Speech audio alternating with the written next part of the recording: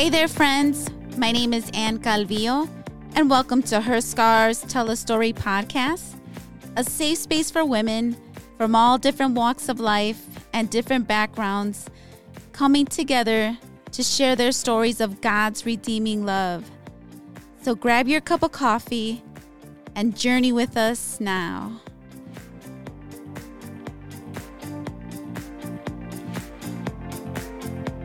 Hey there, friends. Welcome to Her Scars Tell a Story. I'm your host, Ann Calvillo, and today I'm with a very special guest. Her name is Christy H. Hi, Christy. How are you? Hi, Ann. Thank you for having me today. Oh, thank you for being a guest. Well, I know you took a little drive to get here. You got caught by a train, and that happens a lot here in Chicago, right? Yes. Forever, never-ending trains. Right? Can you tell us where you're originally from? Mm-hmm. Yeah, I grew up mostly in Pennsylvania, so East Coast girl from that side. Lived in, suburban outside of Philadelphia. I was the oldest of 6. Okay. Can you tell us a little bit about what your home life looked like? Mm-hmm. Yeah.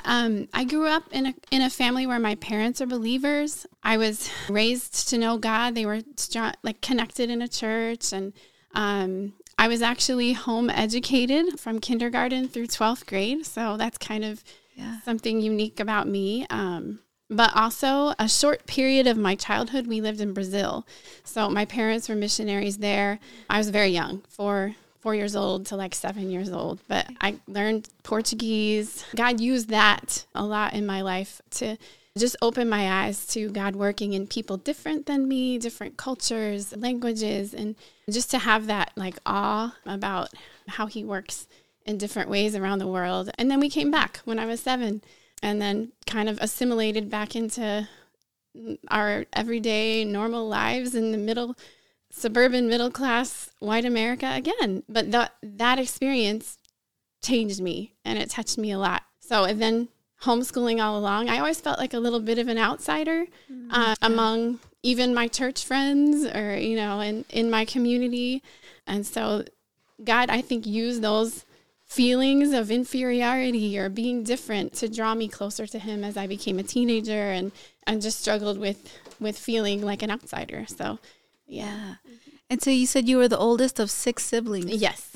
Were they all homeschooled too? Yeah. We were all homeschooled. I had God bless your mom. 2 sisters, yes. 2 sisters and then 3 brothers that came along after. The youngest one was born when I was 17. So, yeah, and I was just heading to college, before he turned a year. So, yeah. Wow, that's so cool. I admire women who homeschool.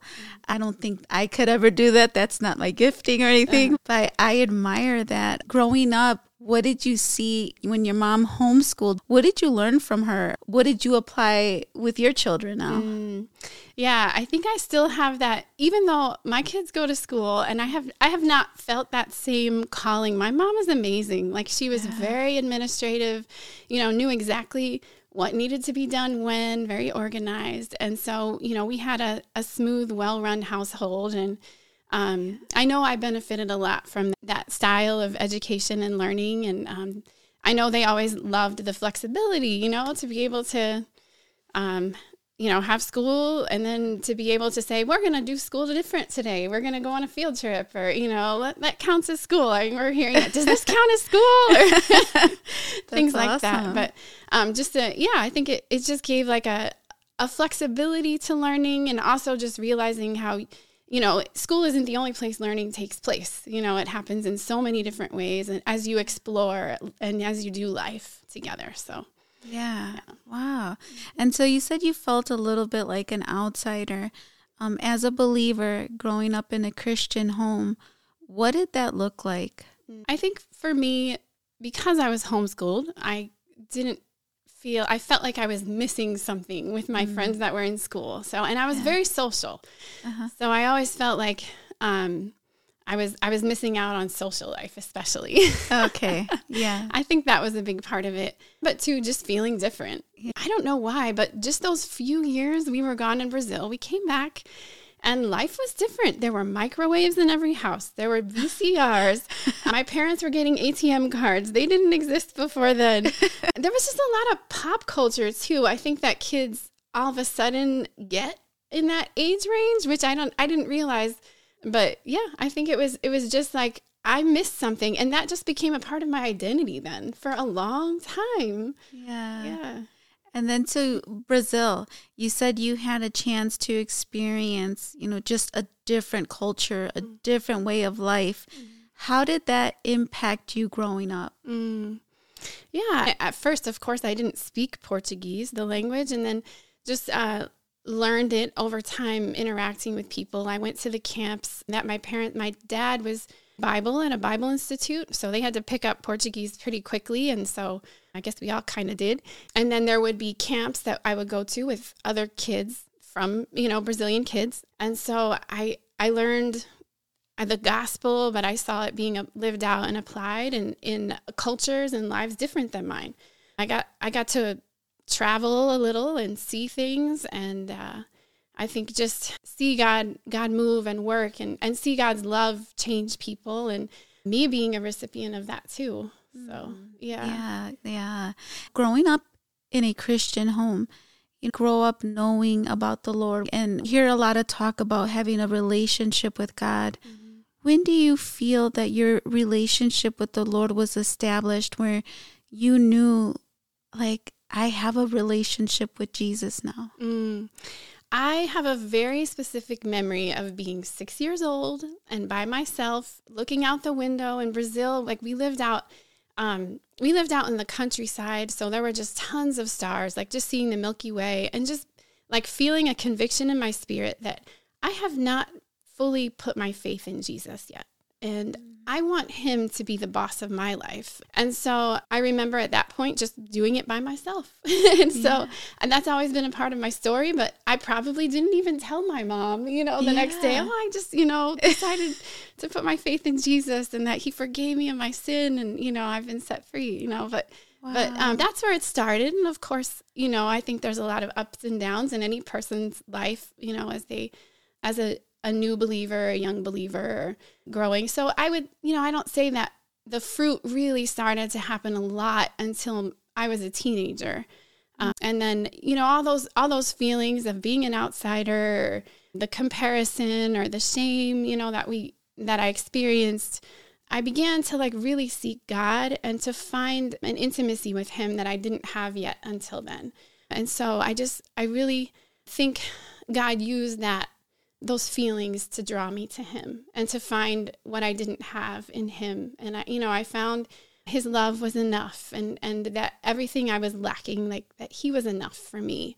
And God gave me good friendships that pointed me toward him. I had some good experiences getting to do some youth ministry, like a missions trip to California when I was a teenager. I also went back to Brazil when I was 14 for a summer. And so God just used those experiences to draw me to him.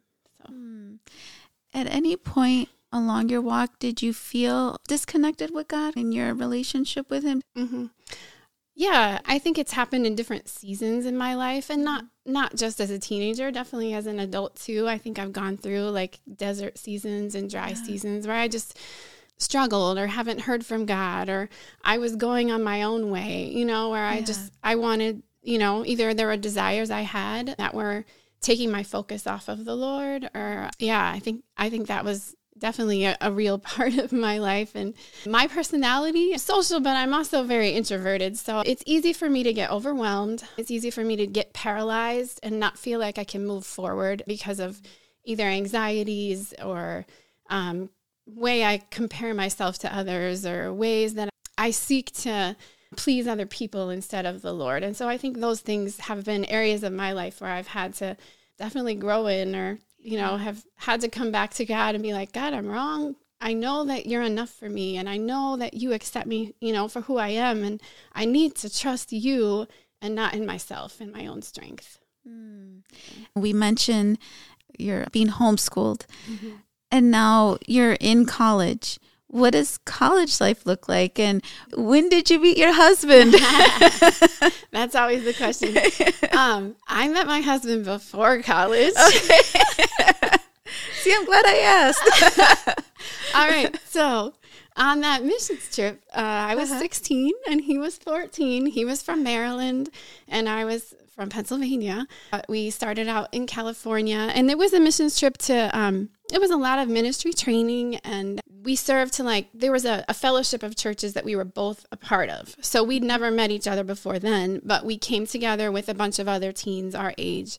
We were trained in evangelism and doing children's outreach programs. And also we spent time traveling from church to church and just serving the church and encouraging the church in different ways. Sometimes it was doing a lot of work, like manual labor. Sometimes it was going out in the communities and inviting people to different events. But that's where I met my husband. Okay. We were not allowed to have any special interests or date on that trip. But that's when he says, I noticed her and I thought she's the one I want to marry. And I had noticed him at that point, and, we got to know each other, and we couldn't exclusively, pursue each other or, so we took the opportunities we could to have time to talk or to get to know each other. And then at the end of the summer was a youth conference we went to, and I found out that he confessed that he liked me there, and I think I told some friends the same. Oh, okay. So that's where we got to know each other, and we started writing letters because email was just starting to be a thing. Yeah. This is 1995. Okay, yeah. It was just starting up, yeah. So, we wrote some letters, and then that was my senior year. I remember he wrote me one letter that he was dating someone. So I was like, oh, okay, I guess that's not anything.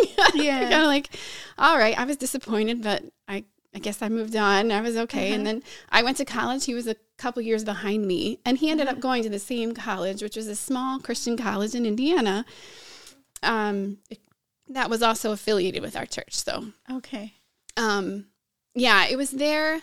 So you had asked about college too then. Yeah. So, yeah. It was an adjustment coming from homeschooling. Yeah. For sure. And a lot of it was just me learning to organize and keep myself on track with my grades and not all social life and, all those things. So it took a couple years, but I got in stride, and I saw God work so much through college. Even the process of deciding was so painful for me.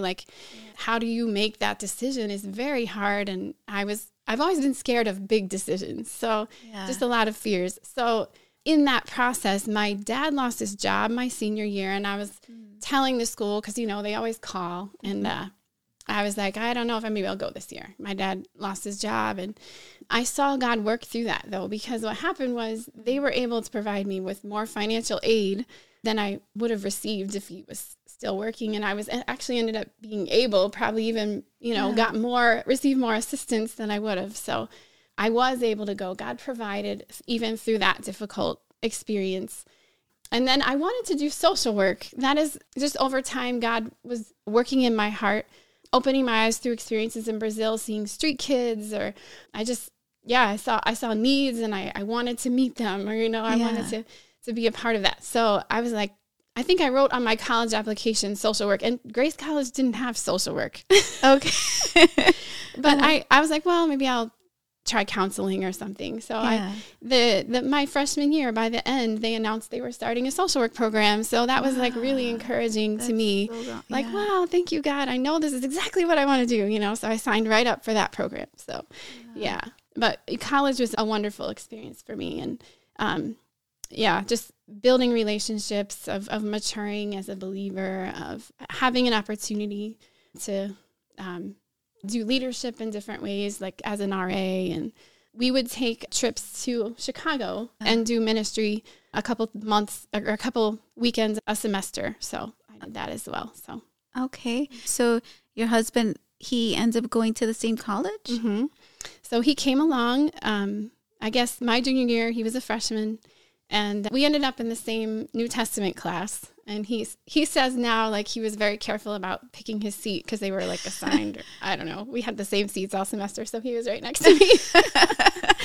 And I didn't realize he was still interested at that point. Right. But then my senior year, I think he was just like, I better make a move because she's going to graduate. She's going to leave, yeah. So then he invited me to homecoming, and that's kind of when, like, it was just neat. Like, it was good timing in my heart and life, too, just where I was at. Yeah. And so we just spent time getting to know each other more then, and I think we kind of started a relationship, but it was really stressful for me because, again, I was making a decision about where I was going to be after I graduated, and I remember having a very sad breakup for at that point. Again, it was a difficult timing. I was trying to seek God on where he wanted me to be. I didn't feel ready for marriage yet necessarily, and didn't want to lead him on if, I didn't know if he was the one or whatever. So yeah, we broke up then. And God had been opening opportunities in Philadelphia. There was a church that was, the people were aging. They'd moved out of the neighborhood. They weren't real connected to the community there anymore, even though there was a church building. Okay. And so they passed it on for a restart. And so it was about the time I was graduating from college. So I was so drawn to that idea of like moving into a neighborhood and, the church being around the corner from where you lived, and to be able to rub shoulders with neighbors and do ministry. And it just sounded like just a really neat environment to do ministry. So I moved there. I got a full-time job in social work. And that was, I say, my boot camp to inner city life and just learning what families deal with in the city and the struggles that they face. And the neighborhood we were in was Puerto Rican and Dominican mainly, some African American, and a few Polish or Irish older white people that lived there. So that was my Philadelphia neighborhood. So yeah, that's really interesting. So you grew up in this neighborhood. Now you're able to minister to the people in your neighborhood. Different cultures, different backgrounds, everyone, just kind of a mixed group of people, very diverse. I love that, by the way. What do you feel that you learned? What did you take away from that culture and people? Yeah, I think there's just so much. It's hard to know how to sum it all up.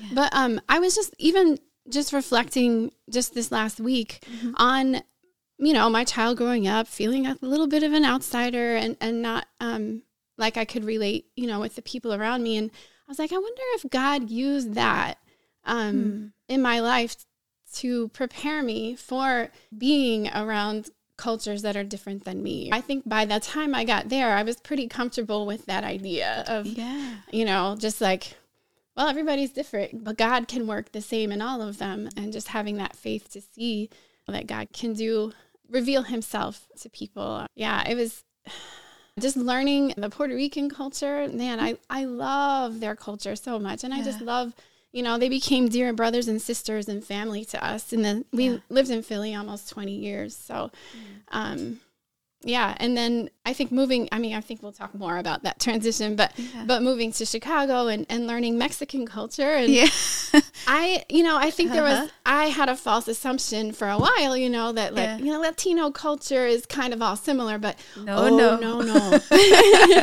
Oh no. And so, I've learned, my Mexican brothers and sisters come from a very different place than my Puerto Rican brothers and sisters. And so it's been a journey learning, getting to know that too. And the process.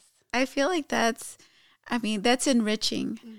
I feel like getting to know people that are not like you, getting to know the beauty of their culture, getting to know the way they connect and relate, and being able to connect and relate with them through Christ. Because as you mentioned, now we're brothers and sisters, but we get this opportunity to know this whole different way of life, and see God in the midst of that, in the midst of all of that, right? But go ahead. Oh, yeah. It just, one verse that stuck out to me just over the years is from Ephesians, and it just talks about, I can't quote it specifically, but it talks about God breaking down the walls of hostility. And I think in Ephesians, he's probably talking more specifically between the Gentiles and the Jews, and how they are both part of God's new covenant in knowing Jesus, getting to witness that in our day and age now, and getting to see God break down walls of hostility between cultures is, I think, just one of the most beautiful parts of the gospel. Yeah. So like that just gets me going. So I get really talk a little bit about that, because you got me going.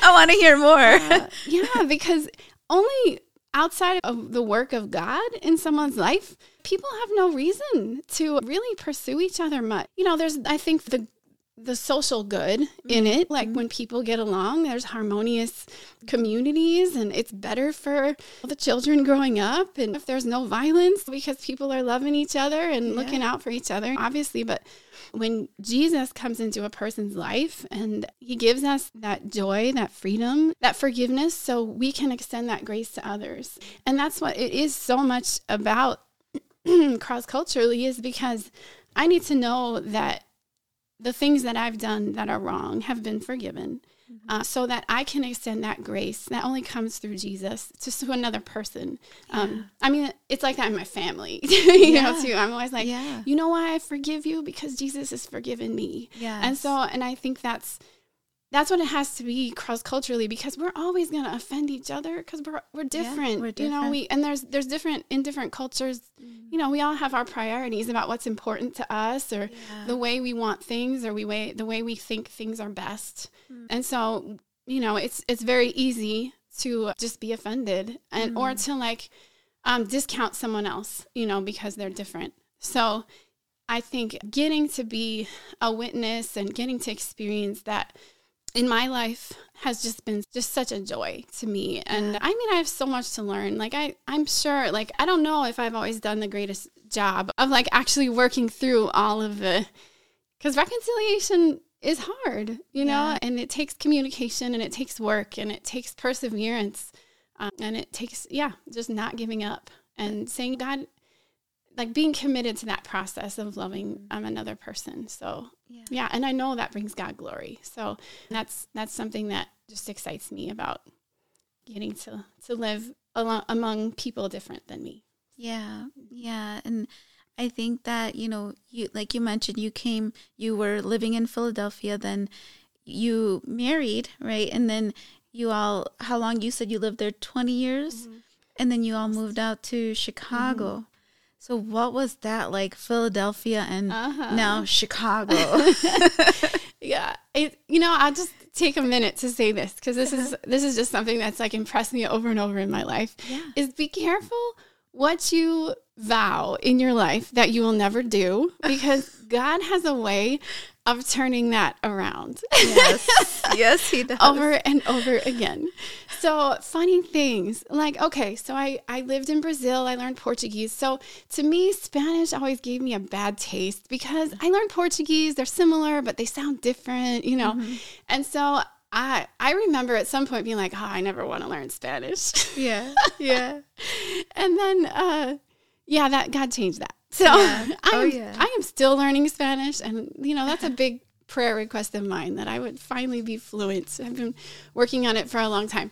But another thing is I vowed that I would not parallel park, because it is just too hard. I don't like it. It's scary.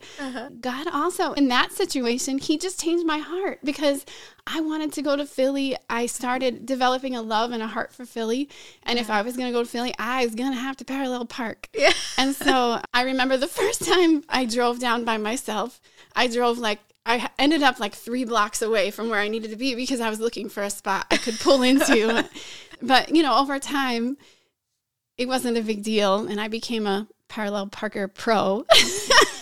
I've gotten rusty these days, but I used to pride myself on being able to get into very tight spots. I feel like even in Chicago, especially if you live in areas where there's apartment buildings, and I feel like the parking is very limited. So if you're not saving your spot, it's a tight squeeze, and you just gotta somehow maneuver into it. That's right. Not cause any dents or scratches. Right. Yes, but that's what I was gonna say, was Chicago was never on my radar. I never thought, someday I just want to live in Chicago. We were in Philly. I was we were committed there. Like I was there. I'm here until God leads me somewhere else. I knew not to say I'm here forever because I know that God often makes changes and transitions in our lives. But I was comfortable there. I was happy. I felt committed, and I loved the community and the neighbors and the ministry we were a part of. So that was never, Chicago wasn't on our radar at all. Living in the Midwest. It's colder here. It is really cold. Ooh, frigid cold. Yeah. But that, and that there were a bunch of things that happened in Philly that started to make us realize that maybe that opportunity and that time that we were there was changing. And it wasn't a place where we felt like God was calling us anymore, and there must be something new for us. And there was a lot of heartache and a lot of just process that went on in all of that. Through that process, God worked in us and just kind of confirmed again, his faithfulness and his goodness to us. And we went through a process of like, God, where do you want us? And we looked. My husband had some relationships with New Life here in Chicago, and began reaching out and setting up times to visit, and then a couple other places too we looked into. And it just became apparent it was pretty quick, a couple of months, that, this is where God was leading us and opening the way for us. So it was, in all of that journey, it was painful. There was a lot of heartache for me in letting go of Philly and what God was doing there, but it was also a process of refining me, because I didn't realize all the hopes that I'd put into my work and into the ministry, which are good things, but they aren't things to base your hope in. And it was a process of learning, no, my hope needs to be in Christ alone. And life changes, ministry changes, God's works in different ways in different seasons. And so there was a time of just like stripping away and of just kind of, sometimes it left me feeling unsteady or unsure, because I also, you put your identity into what you do. And so when what you do changes, you're like, it can be a little unsettling. Yeah. But it was a good process, because it reminded me, oh, my home is in heaven, so even though my home is changing, I know I'm secure in him, and I know where I will always be. Yeah. And also what I do, my identity shouldn't be based on that. It's based on my relationship with Christ. So there was just definitely a period of time of just being reshaped and reformed in that and reestablished in him before we moved on to ministry. We had a year where we moved to Chicago, and we didn't have to be like any kind of leadership or responsibility in that way. And it was just such a good healing time for us, a time to pause, a time to put our eyes on Jesus and just kind of say, okay, we're here. We're trusting you for what you have for us. That year was when Chicago, 2019, I think the winter, it got down to negative 22. Oh my goodness. Oh no. So it was, that was it was a culture shock. Yeah. Right. Like, whoa, what is this? I'm not sure I even really set foot outside those couple days. Yeah. I don't blame you. I don't step foot out when it's that cold. Yeah. But even the negative 14 days. I know. Anything below zero, I'm just like, I really question it. Do I go out there or not? Or do I hang out under this blanket? Yeah. What do I do? Seems a little dangerous. Yeah. Seriously. And then the older you get, your bones tell you. Yeah. So then you move out to Chicago. Tell us a little bit about your family. How many children do you have? Yeah, we have 5 kids. The youngest was born in 2018, the year we moved to Chicago. So, he just turned 5 now. So we've been in Chicago almost 5 years, and it's crazy for me to think about. He was born in Philadelphia, but that's not part of his identity at all. Chicago is. Yeah. He's a Chicagoan. That is interesting to think about. We bring him back to visit Philly, and he gets to see, I was like, oh, there's the hospital where you were born, and, there's the Independence Hall and the Liberty Bell, just things that were a part of Philadelphia where he was born. So. Yeah. And how did your kids do with the transition? Different ones took it differently. So when we initially presented the idea to them, we just kind of asked for their input. Hey, you guys, God called Abraham on a journey. And what do you think if God called us on a journey? And they were all in, very excited, ready for the adventure. Our oldest at that time was, he was probably 11.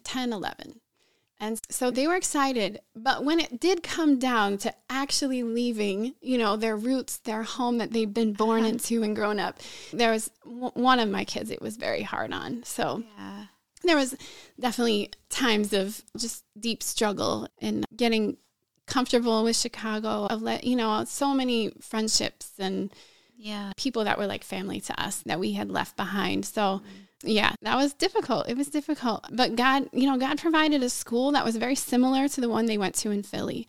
And so that, in that way, I think that was such a blessing. And then there were families that would just, like, either from church or from school, that would be like, hey, come over to our house. And so we just felt so much of God's grace in that transition, just him providing for us and, new relationships and just confirmation, of us being here and new and not knowing anything and getting used to a new place. And that's so awesome. I feel like, you transitioned out of a place that was home. And like you said, you went through this refinement process where the Lord was showing you home is with me. Home is always going to be with me. No matter where you go on this journey, wherever I send you, home is with me. And then now you bring your family here to Chicago, right? Everything's so different, right? Even just relationships and friendships, now having to start brand new all over again. Tell us what community meant to you here in Chicago. Yeah, that was an interesting transition because we came from the neighborhood in Philadelphia was all row homes, and we would see our neighbors all the time. Like in the summer, they'd be sitting out on their steps. So you would just, like my husband, he walked to work 2 blocks, but it would always take him at least a half an hour to get home, his commute home, because he would get stopped and he would talk to so many people. Along the way. So we were used to a very tight-knit community. We were in the inner city, but it was like a small town in the way people connected and related and cared for each other in that way. So coming to Chicago, it was different because we were in Humboldt Park our first year, and the houses are kind of set apart. There's more apartments. And so we didn't see people outside. It was a little harder to get to know people for us. And then we were going to church, not right in the neighborhood. So I think it took a while for us to get our bearings here. It's a different culture. It's a different city. I think I had expectations of Chicago being the same as Philadelphia in that way, and just being able to relate and connect within the community, but learning that, no, God still works here, and he still does amazing things, and he still works through relationships, but we're going to find those a little differently than we did in Philly. And then we, about a little less than a year, we moved down to Gage Park, so on more southwest Chicago. The neighborhood there's still some apartments, more houses. The block that we were on had a lot of families that had been there for like 30 years. And so that was kind of reassuring to us, that there were some roots put down there, and that we were going to be able to build some relationships with neighbors. And so we've been able to do that there. And that's been some sweet grace in our lives of just getting to be able to, get to know our neighbors and connect with them more. Yeah, that's wonderful. And so you and your husband, you pastor a church. Tell us what that looks like, ministering to the neighborhood you moved into. As you mentioned, it's a lot different than Philly. You were ministering to a Puerto Rican, Dominican community, and now you're here in Chicago ministering to Mexican community.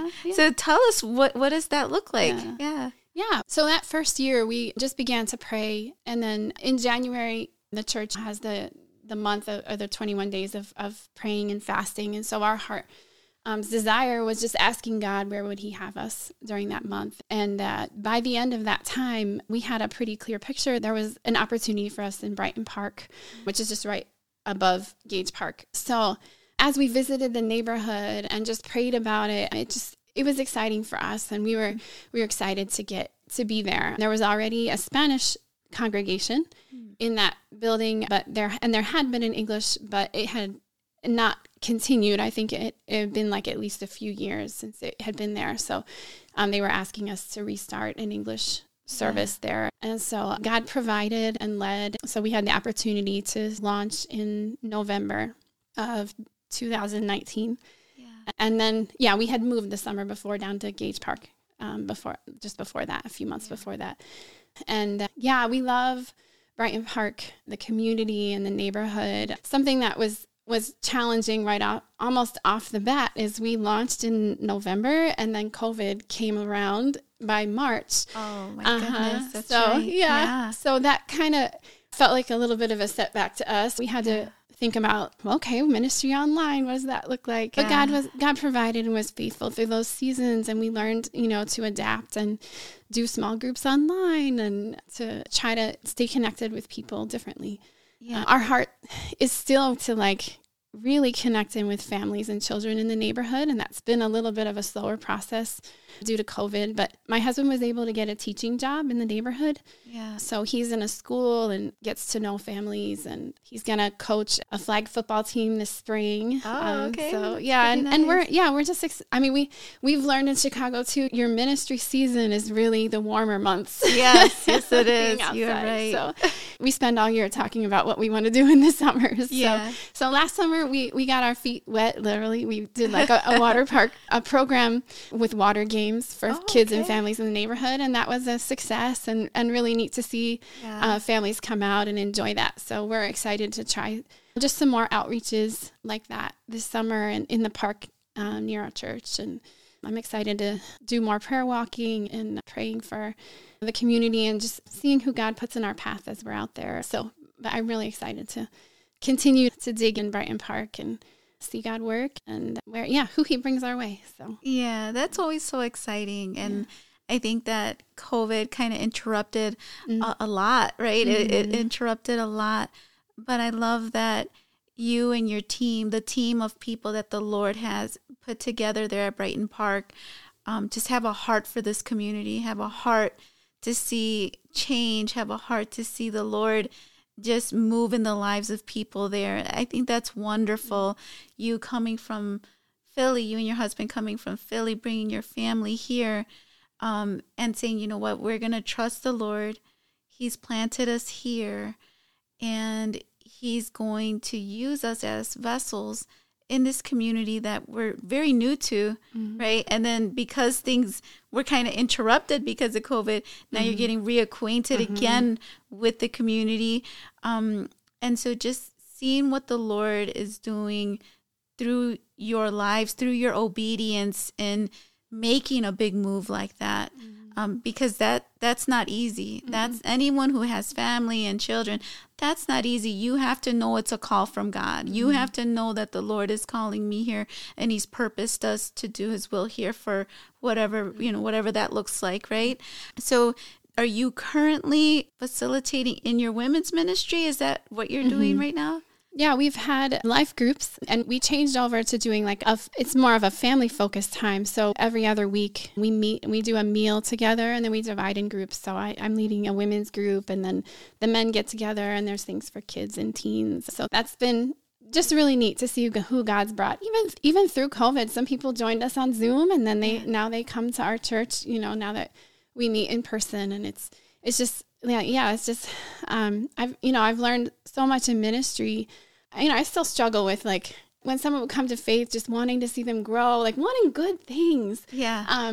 But it can easily turn into my desires and control, because I want to see just a forward progress. And sometimes it's more of a, zigzag. It is. Yeah. And so that's like the verse in 1 Corinthians 3, in 6 and 7, it talks about how, I planted the seed, somebody else watered it, but God made it grow. Yes.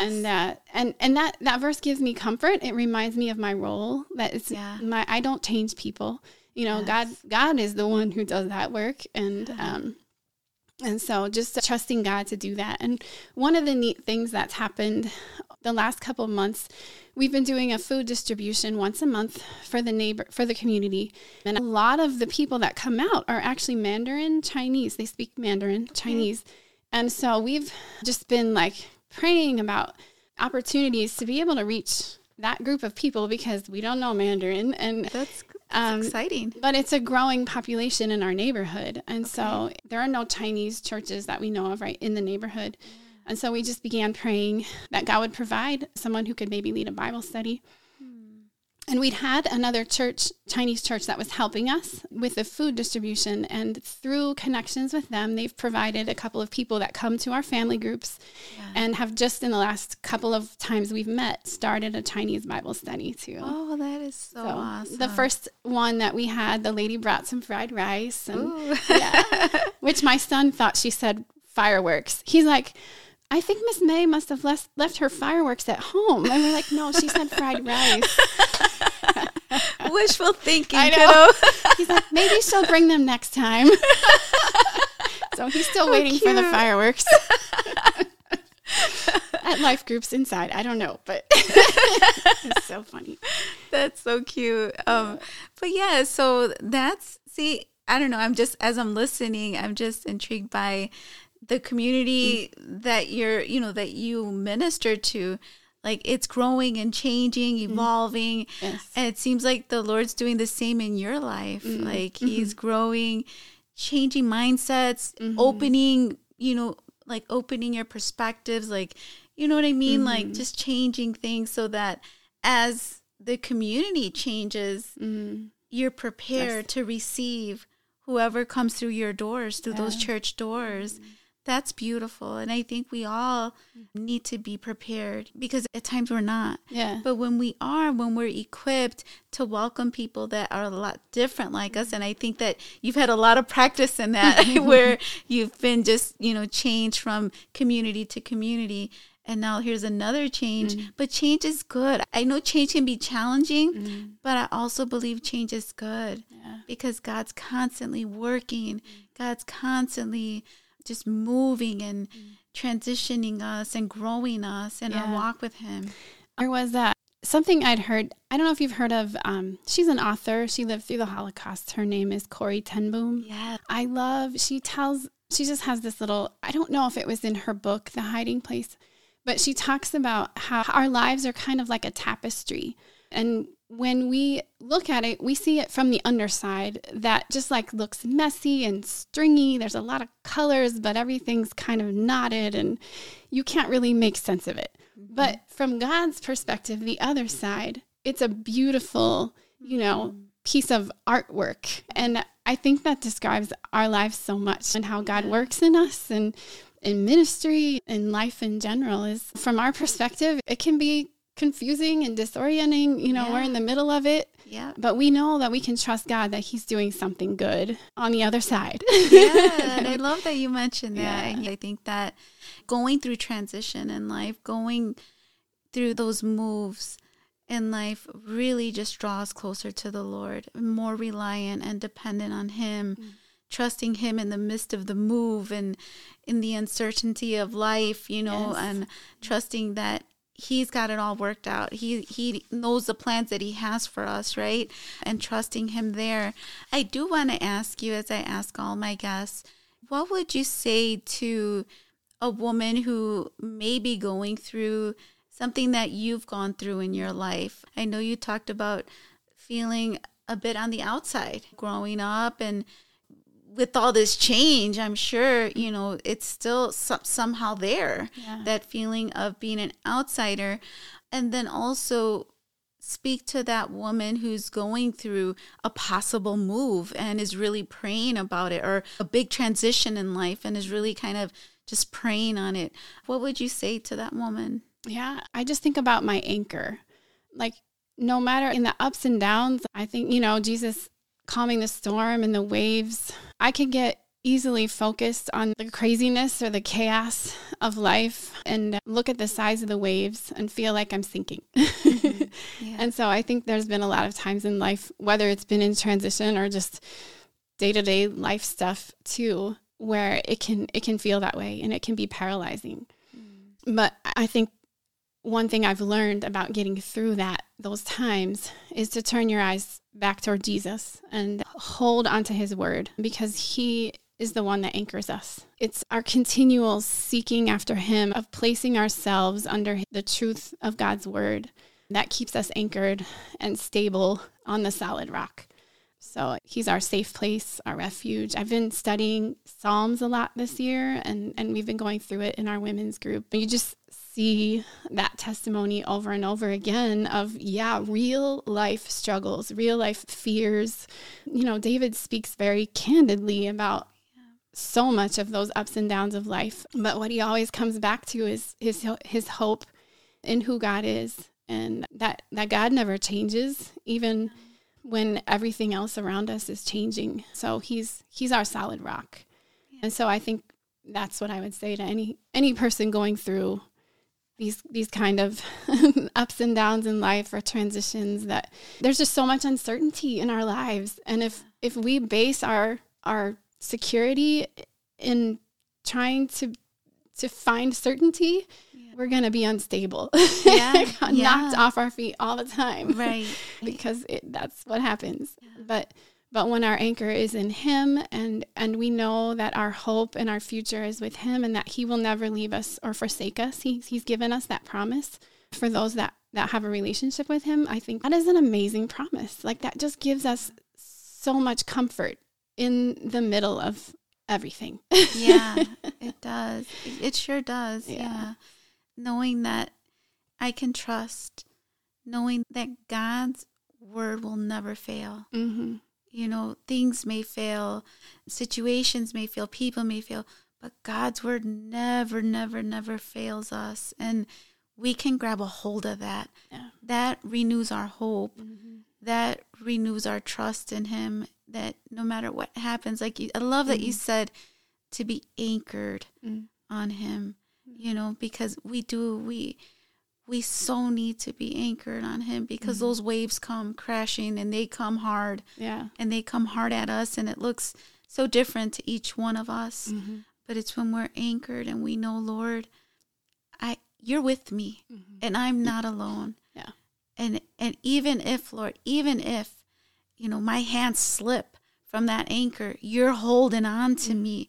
I can trust that you're holding on to me, and you've got me, and you're here, and you're with me, as your word tells me you are. Yeah. And it's that confident hope to know that no matter what's happening around us, he's with us. In a practical sense, something that I've learned to do, and I think maybe someone gave me this idea from somewhere, I can't remember where, but is just in those times where I feel paralyzed and overwhelmed, journaling is something that I continually come back to as a way of just like processing and organizing, of putting my eyes back on Jesus. But what I would do is just like take every single thing that is overwhelming me at that moment and write it all down.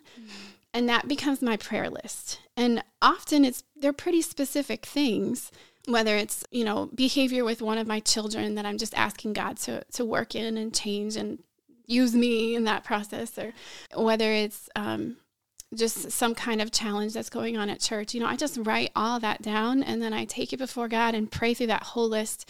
And I just find such a burden lifted in that process. Yeah. So that's something I've gone back to over and over again, is like, okay, if this is so overwhelming to me, like I can't even like function in my life because these things are just, on my mind. Like that's a call to me that I need to take that to the Lord in prayer and give that up to him. And I've just felt so much comfort in that process. And what I find every time is that he restores me. He sets my feet on a solid ground again, because he's always there, and he's always my sure foundation. It's just I forget. And I think that as believers, we do tend to forget. The Bible says remember in it so many times, and Paul's always reminding the believers, remember, and God's also remember, because we tend to forget. But I love that he's aware of that. He's aware that we tend to forget. He's aware that there are seasons in life where we struggle, to believe and have that faith, that measure of faith, to fully trust him. And we tend to lean in on our own understanding and rely on our own strength, when clearly he's like, trust me, rely on me. And we go through things that shape us and form us. We go through things, through tests, right? I mean, like you mentioned, the refining, where he draws us back to him, and he gives us clarity of mind. He gives us clarity in our focus, you know, where things were foggy and things are like, I don't know what to make of this. He gives us clarity through his closeness, his love, and his presence, and through his word. Yeah. A verse in my life that's really brought me back to him over and over is Hebrews 12, 1 and 2. And it talks about like fixing our eyes on Jesus, who's the author and perfecter of our faith. And I love the word fix, because I try to fix myself all the time. And I get so frustrated. I feel so much pressure to do that sometimes, you know, like to do things right, or to make the right decision, or, you know, I get afraid of failing. And that verse right there just reminds me of who fixes me. It's not me, Jesus. Fix your eyes on Jesus, the author and perfecter of our faith. And so it reminds me that he's the one that gives me faith, that he's the one that's going to perfect me. And so it just caused me to put my eyes back on him. And that's so liberating. It's so liberating, and it gives you such peace. It gives me such peace to know that I don't have to fix myself. You know, I'm like, whew, that takes the pressure of trying to fix myself off. You know, and say, okay, Lord, I know you're working in me. I know that you're what we call sanctifying me. You're working in me. I'm a work in progress, Lord. I'm a piece of clay and you're molding me, Lord. And not having that pressure or that fear of failing him, because I know who's in control. And I know who's working in me, both to will and to do according to his wonderful purpose. You know, in every season of life, like God is so good. He is so good. Yeah. I think the more you grow and age, like that becomes such a precious gift as a believer, because you've been through things and God has proven himself faithful over and over again. And so it gives you a growing confidence that, like, okay, no matter what comes, he's my anchor. He's still there, and he's faithful. He's good. Like, we can depend on him, you know, and it's been proven over and over again in my life and in all the believers around me, as I get to hear the stories that are shared of other women you've talked to. It gives me goosebumps. Me too. Just that comfort and that sustaining presence he has in our lives. Never to not leave us, to not forsake us, to provide, to be faithful, even when we go through trials. Being a believer doesn't take away. We know the story of Job, to know that can happen, that loss or tragedy can happen to anyone, but to have God's presence in your life through it is an amazing comfort. It is. Chrissy, thank you so much for joining me today and just sharing your story, parts of your life with me and our listeners. Thank you for sharing what it is growing up Christian and what that looks like. As we talked before, I know my children as well grew up, they're second generation Christians, and a lot of times they feel like, well, I don't have a story, but you clearly do. You clearly have a story. I know my kids clearly have a story. And I know every believer has a story, the story of Jesus Christ. See, that's our story. Our stories are just interwoven into the greatest story, which is the story of Jesus Christ. I just want to go ahead and thank our listeners. Thank you for tuning into this episode of Her Scars Tell a Story.